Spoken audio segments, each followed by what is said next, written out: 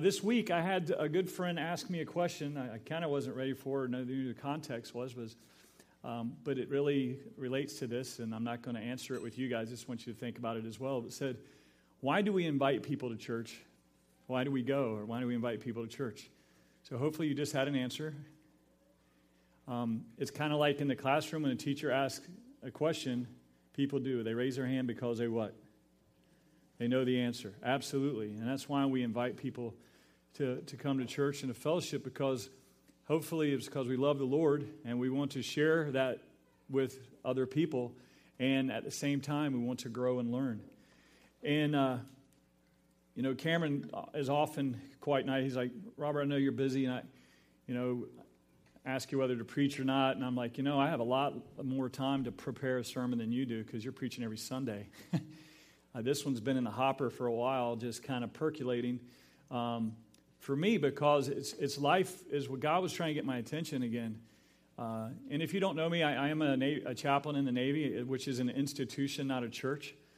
So we get to go care for everybody and then do a lot of that, what I call juggling within the different things. And we advise commands on issues of morale or morals or ethics. And so it is a fun place. It's a taxing place, but if God's called you to it, there's no better place to be. Well, I guess a couple of graduations ago, I'm in the line to shake the graduates' hands after they get their pen, whether seal or SWIC pen. I'm at the schoolhouse over here. And this kid looks me right in the eye and he said, "Hey, sir, I never would have made it through without your help." And that should be a glorious moment, shouldn't it? And I'm thinking, I have no idea who you are. And which is sad because I'm too busy. I thought about that. So yesterday I was cleaning out my phone and I was going through text. And there's this Christian music artist named Luke Spihar, whose brother was killed with a bunch of my guys back in 2011. And we've stayed in touch, and I told him, I'm going to help you. I'm going to help you get into some churches in the Southeast. And I see a text there, and it was from back in late October. And I'm like, man, I'm too busy. Great guy. And there's a couple that I love, and they're a sweet couple, a sweet family. And I talked to them about a tool that I could send them, and so we could do some marriage counseling. I do Prepare and Enrich, and it's in there as their information. And I even have a reply that says, hopefully I'm smart enough to move this to my email. And again, I'm too busy. And I'm too busy, what you would call, say, doing God's work. But we can be way too busy. We have to be connected to the vine, right? And I wouldn't say I'm not connected. I just think I'm running through the vine kind of too fast at times. And so I said, where do we land? God, what are we doing here? Because, I can't just quit. So how do you bring back the boundaries in your own life to where you can take care of your first ministry, your family? Folks, that's our first ministry, our families. But still do what you're called and paid to do for the Navy. And I'm called first before I'm oathed. I always tell people, if my oath and my call conflicts, I don't quit my call, I quit my oath. I would resign. So that's how we should do those things. So I don't want to be a somber moment, because I think a lot of y'all are like, Robert's preaching, it's usually kind of upbeat. It is upbeat because there is an answer to all of this kind of craziness that goes on. And in our society, and I'm not a sin killer. I believe in the Holy Spirit. And if we're speaking truth, I don't have to point out what you're dealing with, or nor do you have to point out what I'm dealing with. If we'll just listen in our heart what God says. We know what sin is, right? Don't we? I hope so. Hopefully we're talking about those things. We know that what is outside of God's will, and we don't have to hammer each other. But the only way to defeat a lie is with the truth. So that's another thing that hit me recently. When you're ministering to somebody and you ministered for a long time and you see them wrestle. Now, it's not all they have responsibility, but I'm thinking, did I prepare them for this, though I walk through the valley of shadow of death moment, because I'm in relation with them? Did I talk about Christ as we walked along the roads and are waking up and are going to sleep? And I know that's for the kids, but that's for all of us as we do that, because life really comes at us super busy. And so we're going to be in Philippians chapter 3 today. And we're going to see what our determined purpose is. You want to know what your purpose is today?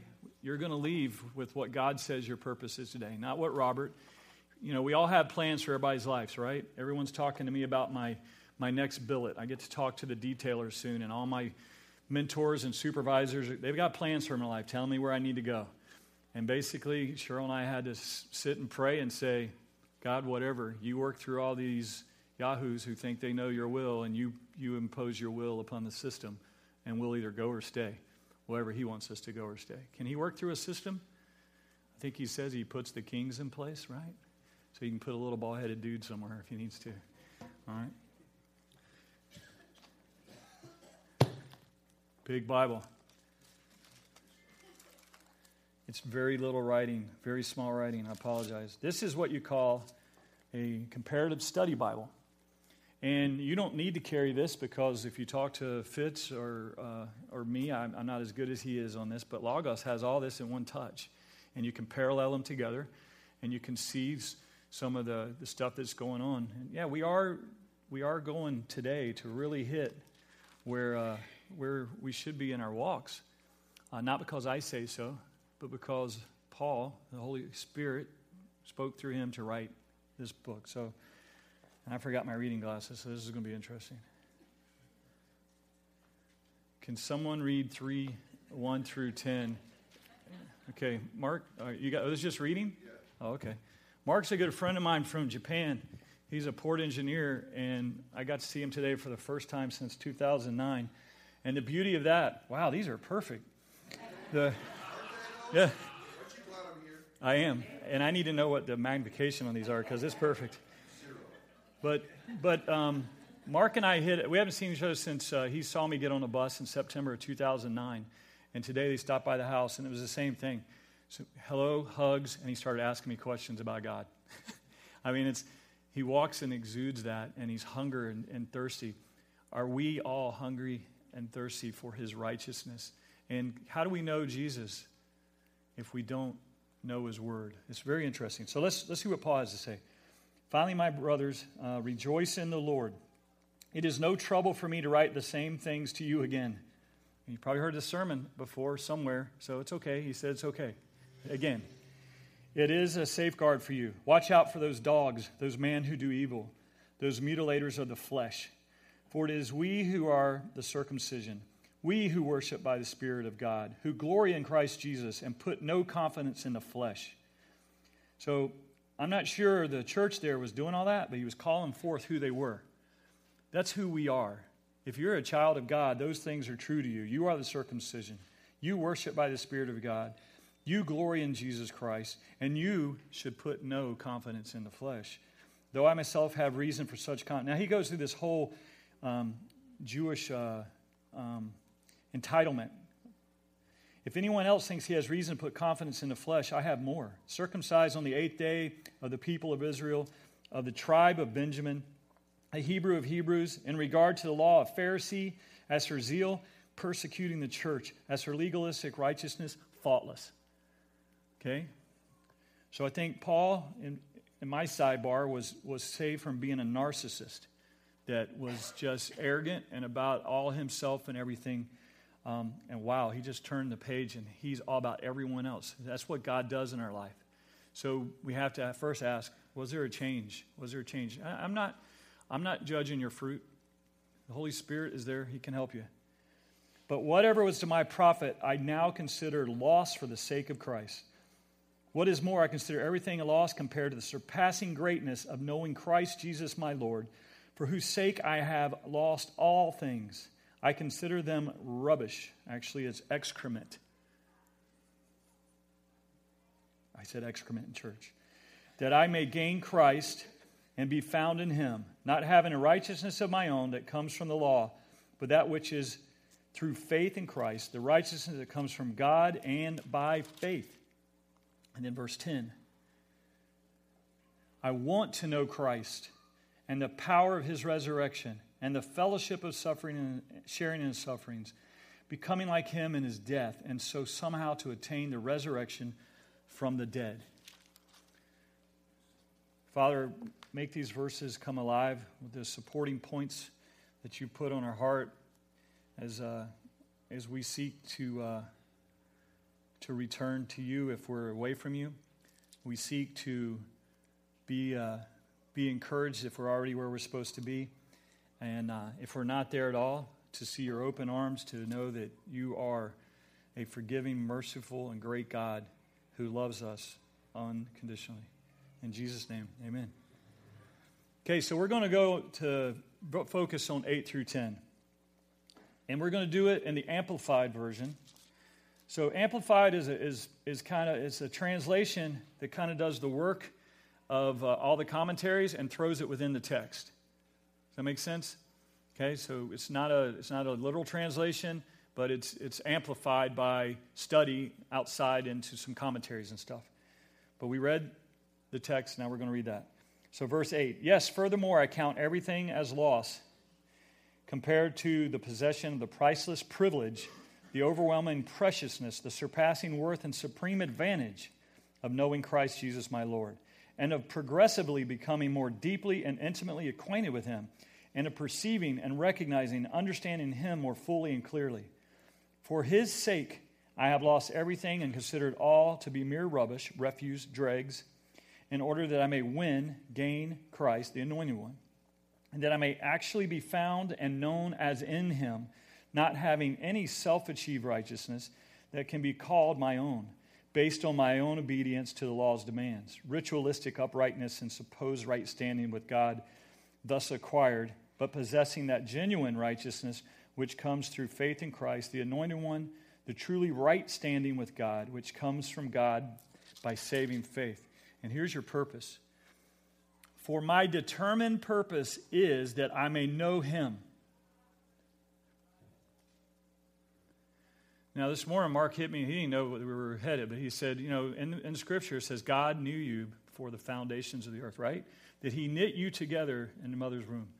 God knows us intimately. We can't hide. We can think that he doesn't see the things, or if we just kind of look this way, but he knows that everything we're doing, everything we're thinking. That's why I tell people, when you're angry with God, go to God. He already knows it. You're not like fooling God on that. I call that the Lieutenant Dan moment out of Forrest Gump when he's up on the boat and he's like yelling at God. I've said it before in here. Hollywood got it right. The next scene, he's redeemed. He's living life. And Hollywood didn't even know they got it right. It was just a good picture of what could happen when you meet Jesus.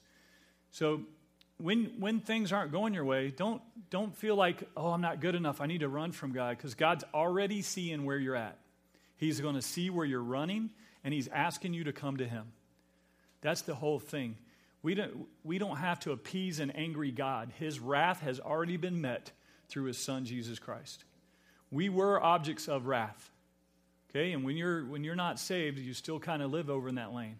But Jesus was the person who met all of God's wrath on the cross. We do not have to run. Now, he's not our bro and our best buddy little Jesus on my dashboard thing. But he is, when he says we're a friend of God, it's a different type of friend than we might say here now. All right? It says to fear the Lord and have respect and awe. And so some of that, the big man upstairs stuff, I think sometimes we say that, but we have to be careful to realize, what are we meaning?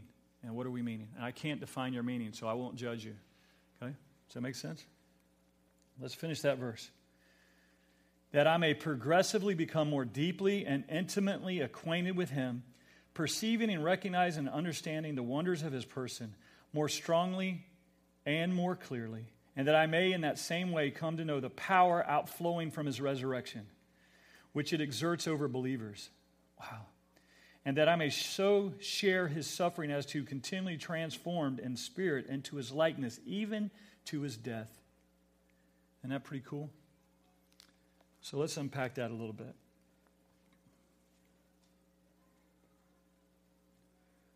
Sorry, I'm not the iPad guy either, but I looked around for pads of paper, and apparently we don't have pads of paper today anymore. So I put notes on my iPad. So the reason I have my iPad is because Fitz and other people have taught me that you can deploy on a ship with your entire library and do all your work, or deploy downrange with that all downrange. So that's not that I'm going anywhere, I don't think, but I've got to get used to it. It's going to take me that long to be ready for when that happens. So the great basic problem of life is to find fellowship with God and to be at peace and in friendship with Him. Okay, and here we have you've heard lots of messages. It's interesting. I could probably poll some people over here today I'll take you to lunch, and at 2 o'clock I'll give you a poll, and some people over here, and you're gonna have landed in different places because the Holy Spirit is going to kind of teach you where you're at. And then some people are going to hear it based upon their prior teachings. So a lot of times when I go into prayer, I say, God, as I come to prayer, Holy Spirit, keep me from any bad teachings from my past. Keep me from distraction from the enemy, and let me focus on what you have. Because sometimes I have to erase. We all come with baggage. If you walked in that door and you've lived life before, you have baggage. That doesn't necessarily mean it's bad. You might have Gucci baggage. But it's still stuff that we have to have, okay? So we think about that. And so when Cameron talks a lot about community and growing up and having these missional community groups, these home groups, and you heard us explain a little bit about the one that happens at Nate and Joy's. I mean, there's a lot that goes on there that people can't see or know, and it's at so many different levels. And I think sometimes we forget and we don't hear that he says the only way to go into that relationship intentionally and not like hitting people in the head with a Bible, but knowing Jesus is you've got to have some time with the Lord. That's why I like that song. I miss my time with you. You're too busy trying to serve me. How can you serve me when your spirit's empty? It's Larnell Harris, this way old song, but it's a great song. And it really speaks to what are we prepping for? In any competition, and Paul uses that language as the fighter, the runner, and anything. In any competition, there's training. And I'm not saying the Christian life is a competition, but when we go outside there, we're not the favored in the world anymore. In fact, we're the ones that are allowed to be picked on, and everything else should not be picked on. I mean, your kids up in L.A. are being told that Allah is number one, and they're making them teach that as we sit and watch it go by. So it depends on what we want to do there. So let's go to 8. What is more? So when we unpack that, Paul's conversion, if you remember his conversion, it was on the road to Damascus, right? His was a little different than mine. I didn't get blinded by a light and have a song written about me many years ago by a rock band. But the key is, a few of you got that.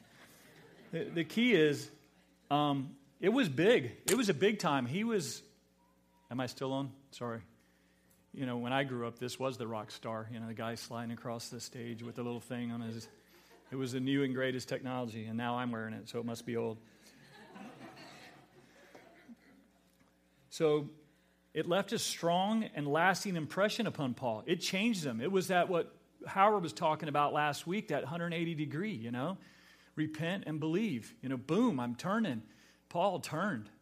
And he was like the persecutor, the number one. He was like ranked number one in the world. He was like persecuting champion of the world on how to get Christians persecuted. And he did a 180. An intimate communion happened. And then when he talks about all those things, the whole list that we all have, it doesn't matter. You're not a Pharisee. You're not, from any of these tribes. But guess what? Every one of you have a title in something. And you've got to be careful how you own that title because it's not who you are. Okay, I'm a Navy chaplain in the Navy, but that's not who I am. It's what I do. Who I am should be a part of that. And I work in a pretty elite community, but I tell them all the time, you're not a SEAL, you're not a SWCC. That's what you do. Because one day that's coming off. And all those little ribbons we get and all that candy, chest candy, means nothing when you retire or walk out into the civilian world and says, what is that? Well, I deployed GWAT this, and I did this. And they're like, oh, well, thank you for serving. Just whatever's on your rank or on your sleeve. So I killed us Navy folks and military folks.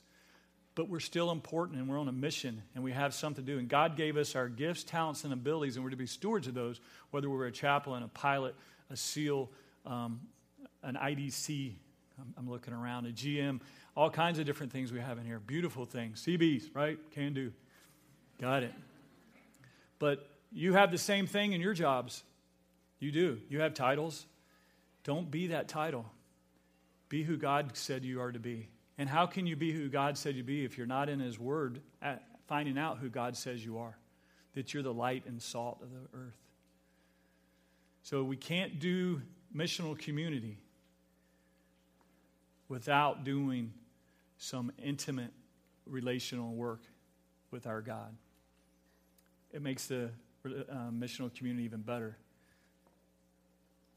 Verse 9, found in him, that's the eschatological talk, that at the divine scrutiny, the judgment, that he had been in vital spiritual union. He wants to be found that when that day comes, I want the Lord to say, yeah, that man has been in divine, vital spiritual union with me.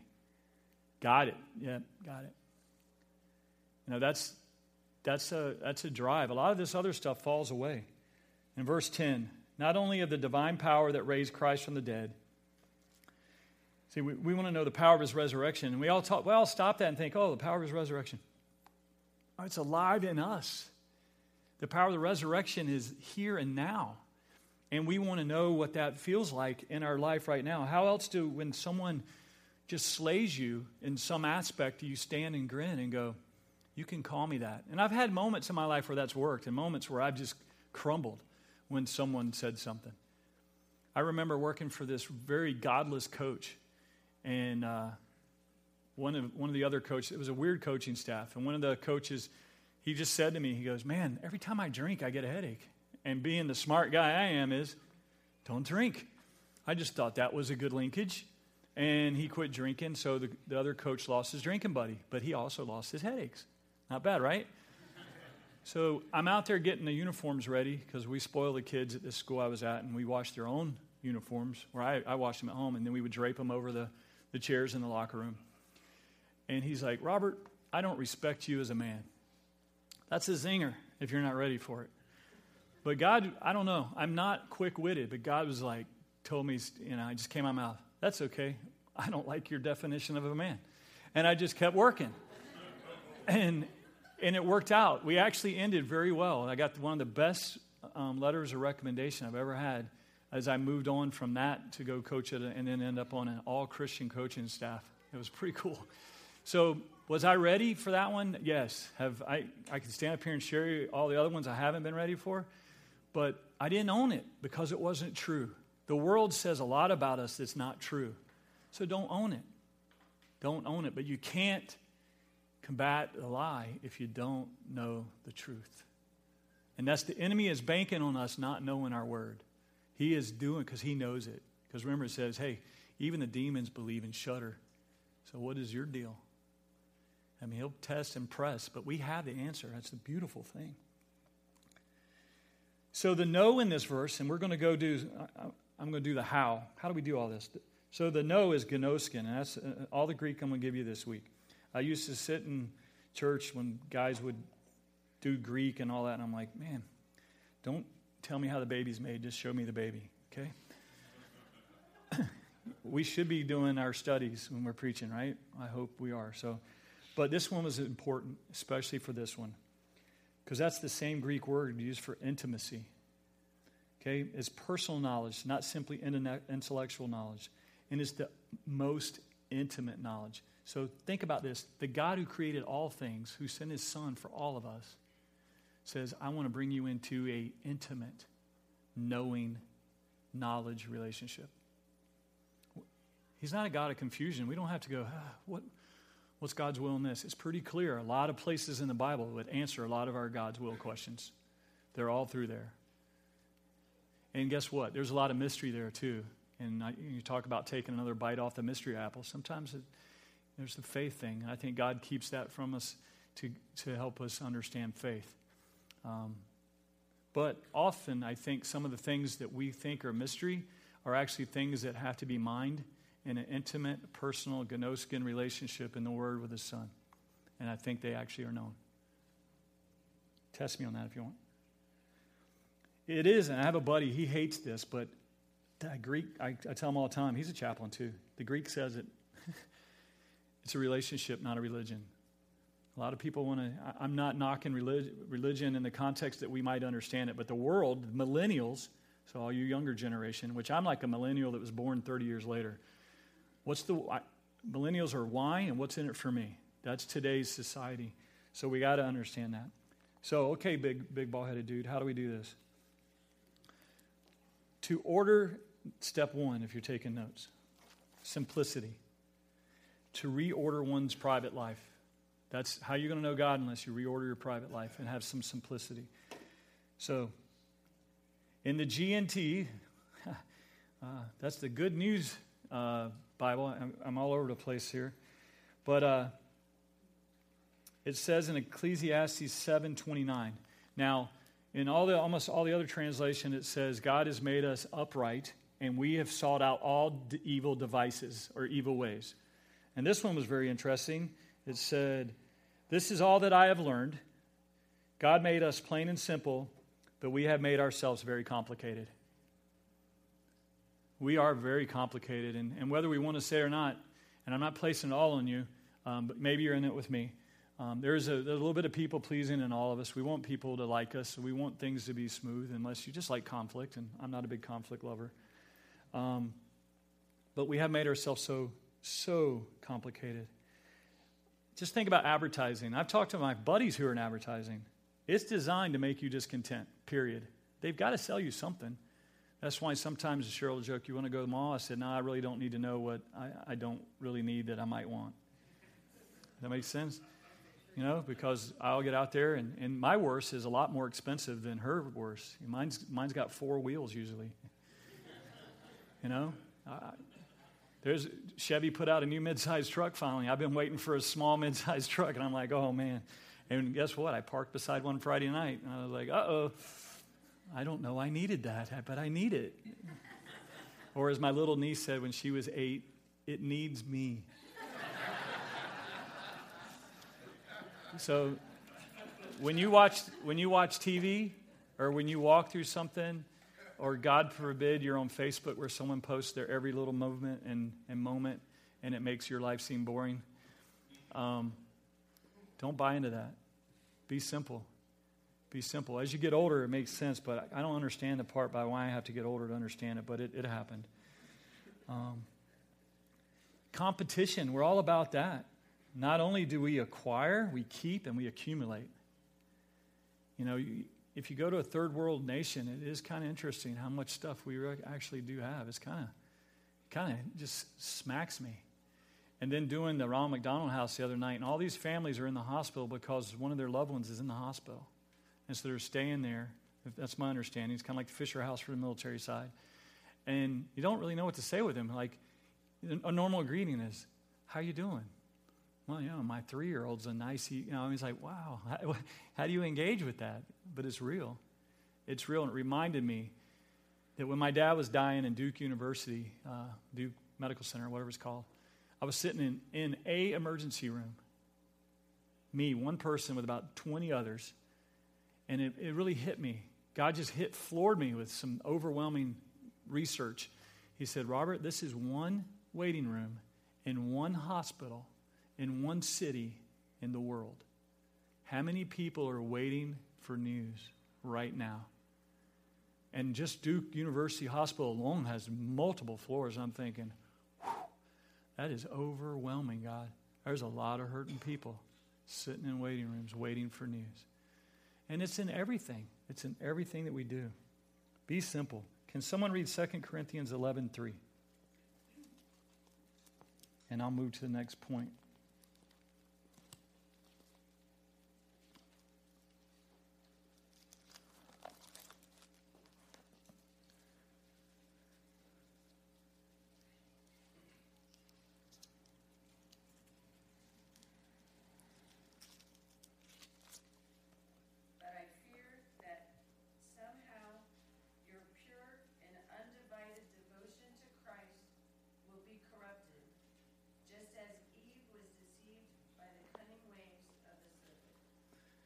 So if you don't listen to my words about how the world's after you, that's scripture that says, I fear that the evil one is going to try to corrupt your spirit as well. So second point is to be still. So far we have to reorder one's private life, which is simplicity. And the second one is to be still, which is silence. In Psalm 46:10, most people have heard this. Be still and know that I am God. I will be exalted among the nations. I will be exalted in the earth. Now, if you look at the Hebrew there, and it's important that you actually do hear that Hebrew, it's exactly what Howard was talking about last week about the kid running out in the street. As a parent, you love your kids, right? Hopefully, prayerfully. And if they're getting ready to run out in the street, you yell their name, right? Because you don't want them to get hit by a car. And this is God emphatically saying, be still, I got this. Eugene Peterson in the Message says, seek your striving. Okay? Be still. Do you trust God in what's going on?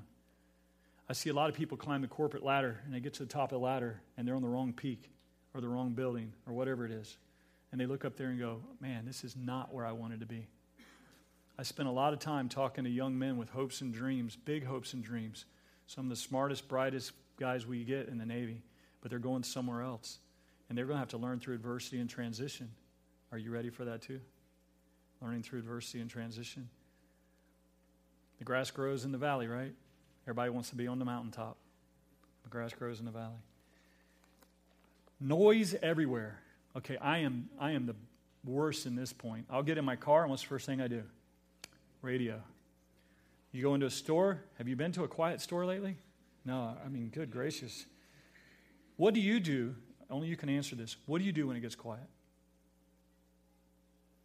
A lot of people are afraid to pull the mirror up. It's easy for me to tell y'all what to do and all this stuff, but I have to go to lay in bed at night when it's all quiet. And guess who the audience is then? It's me looking at me as God is talking to me. You have to look in the mirror. You have to have some silence in your life. How do you teach your kids to embrace? Ready? I think you know where I'm going with this. I'm bored. How do you teach them to embrace boredom?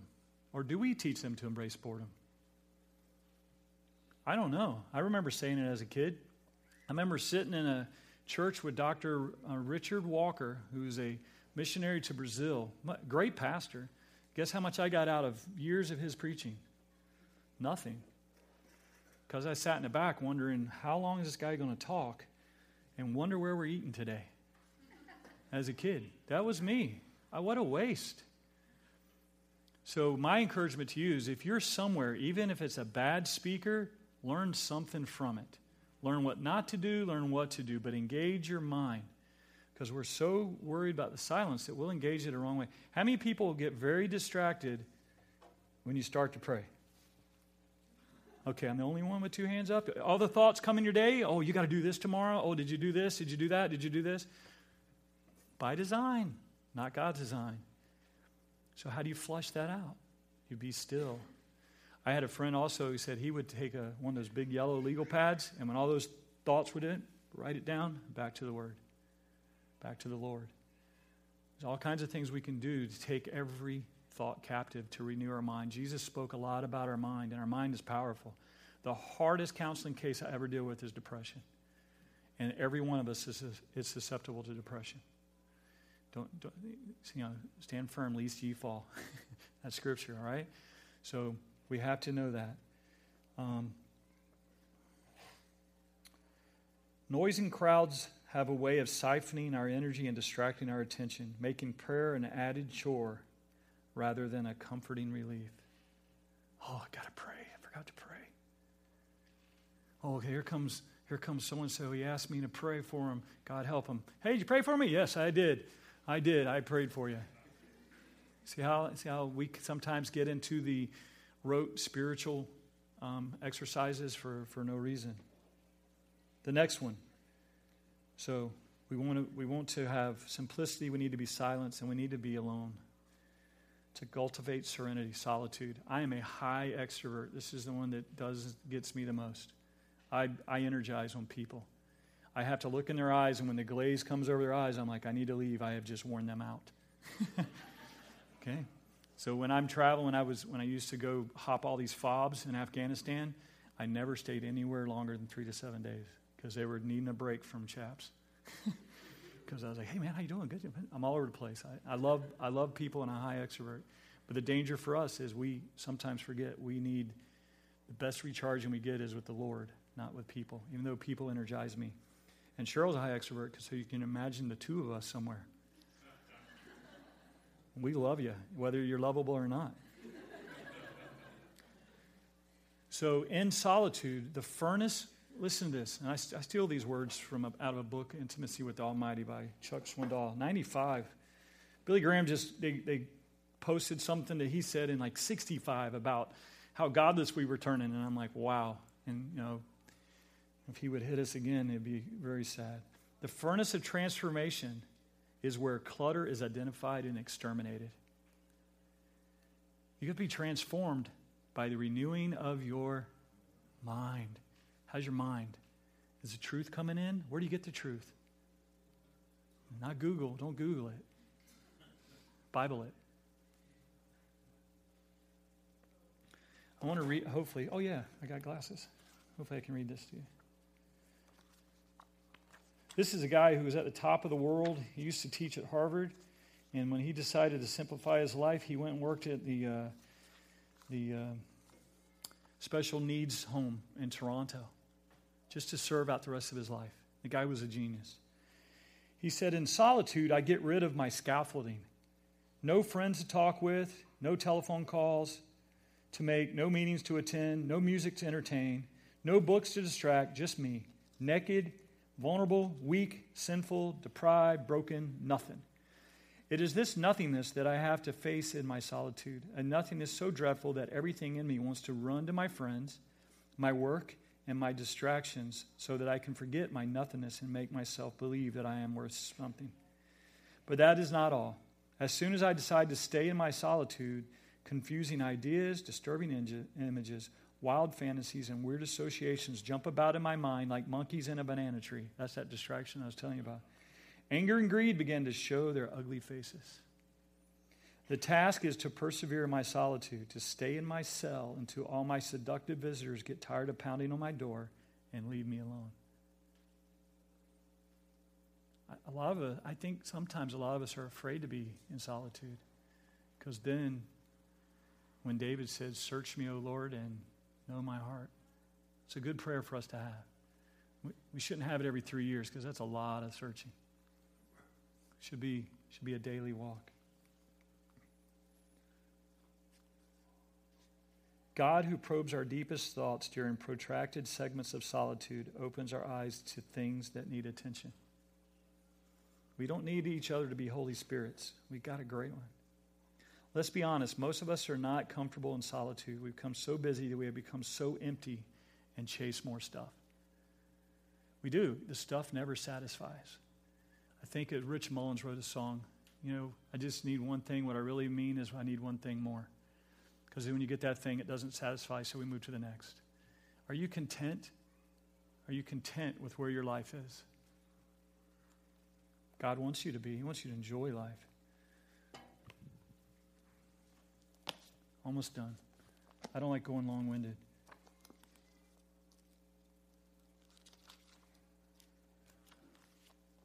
This is out of Psalm 139. This is David again. This is beautiful.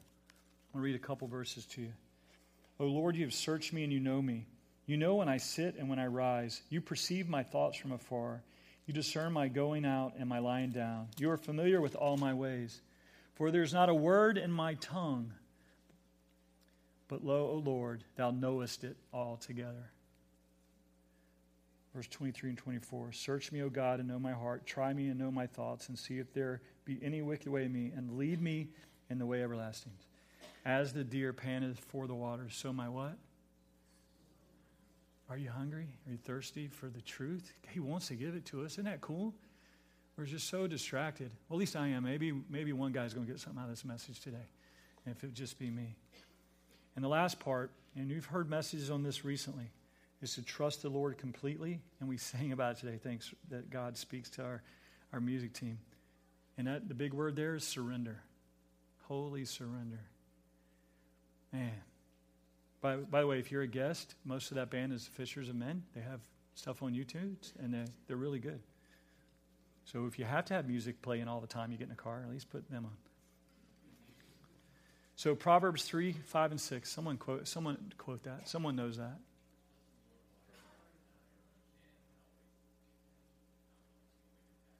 Right. Do you trust God? Tell you what, my biggest struggle over time, I think I trust God, and then I take it right back, and I'm like, I'm not trusting God again. It's so wonderful in the moments where I trust God. It feels so good to know that, hey, it doesn't matter what your plans are for me or what evil thoughts you have for me, God's got it. And when I'm there, there's no better place in the world to be. And then I forget, and I had this whole Elijah moment after God's just beat up all the gods and drenched everything, and I run to my little my cave, because some Jezebel kind of questions me. See, God puts all those stories in the Bible for us to know. We don't have to do it. We already know we're good. If we run, He'll be there. So don't run. I think that'd be so cool to stand there and just go, really? You might need to yell a little louder. Maybe your God's asleep. And just pummel. I'm like, man, that is so cool. Surrender is the key that unlocks the vault of God's best and deepest treasures. Have you given your life to Him? I know at times I've given parts of my life to God. I won't give you my whole testimony, but even being in ministry, I did not want to be in full-time ministry. I wanted it on my terms. God let me coach and teach at the local high school, and I'll give you free time doing youth ministry at a church. And He's like, okay. And then He just kept calling me forward, and I didn't like it. Because I had this look that most pastors were heavy dudes that ate at buffets and played golf.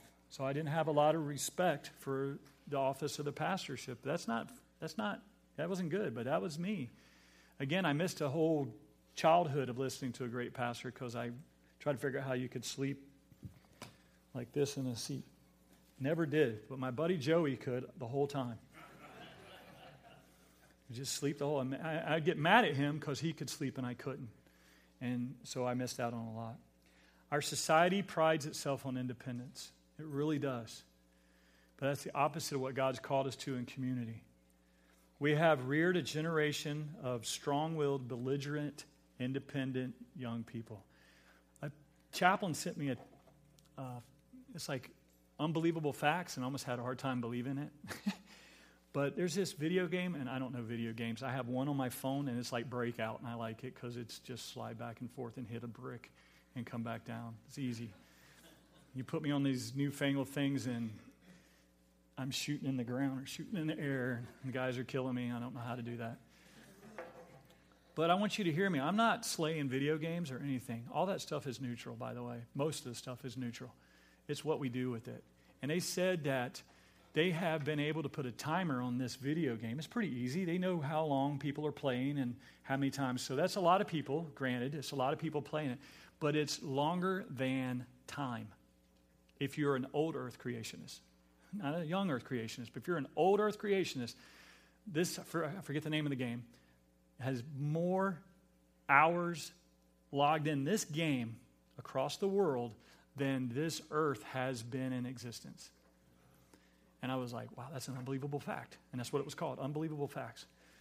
But I don't really have a hard time believing that, because in 2006, I had this list of counseling things that I see couples for. And in 2006, video games found its way to the list. It's really weird, and I haven't heard a new story since 2006, but don't try to outdo that. Just keep living. So, as we wind down here, this is a Puritan prayer. I think Cameron reads one of these, right, during the thing. Listen to this. When thou wouldst guide me, I control myself. When thou wouldst be sovereign, I rule myself. When thou wouldst take care of me, I suffice myself. When I should depend on thy providings, I supply myself. When I should submit to thy providence, I follow my will. When I should study, honor, and trust thee, I serve myself. I fault and correct thy laws to suit myself. Instead of thee, I look to man's approbation, and am by nature an idolater. Lord, it is my chief design to bring my heart back to thee.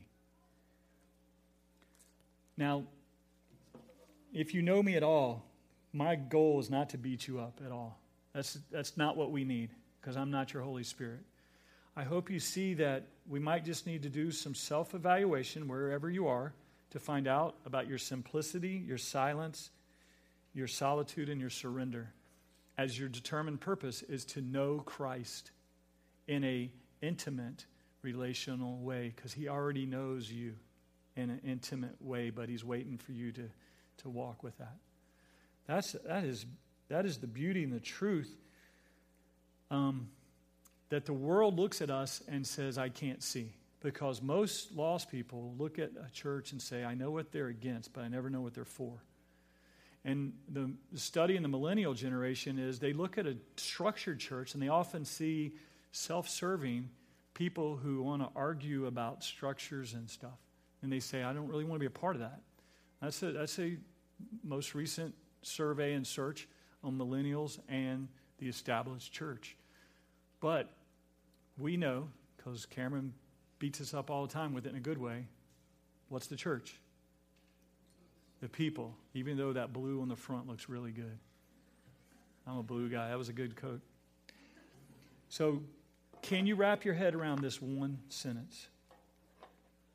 Because a lot of us in this room are control freaks, or control freaks who don't want to be in control. Nothing under God's control can ever be out of control. How do you know that truth? You need to get into the Word. These are things that are easy to say when we're comfortable for the most part. It's a little warm. I don't know if y'all are warm, but it's hot up here. But we're comfortable. Nothing's going on. We're not getting shot at. You know, our bank account's not dwindling and all that stuff as we sit in here. But when you walk out there, I know I work through it. How does that apply to this? I mean, that guy just did this, and how do I apply to that? When we keep our hands out of things, His will will be accomplished. His name is exalted. His glory is magnified. That's the beauty of a relationship, and one that I'm still learning, I'm still studying, and I have not arrived yet. And I'm okay with that. I hope you're okay with that, and we're still growing and still moving. Cool? Capiche? Okay. So, who are you? God defines you. Nothing defines you. But you're a steward of some unbelievable abilities and skills and talents. And whatever He's made you do, you're the only you there is. That's the coolest part. And we need you.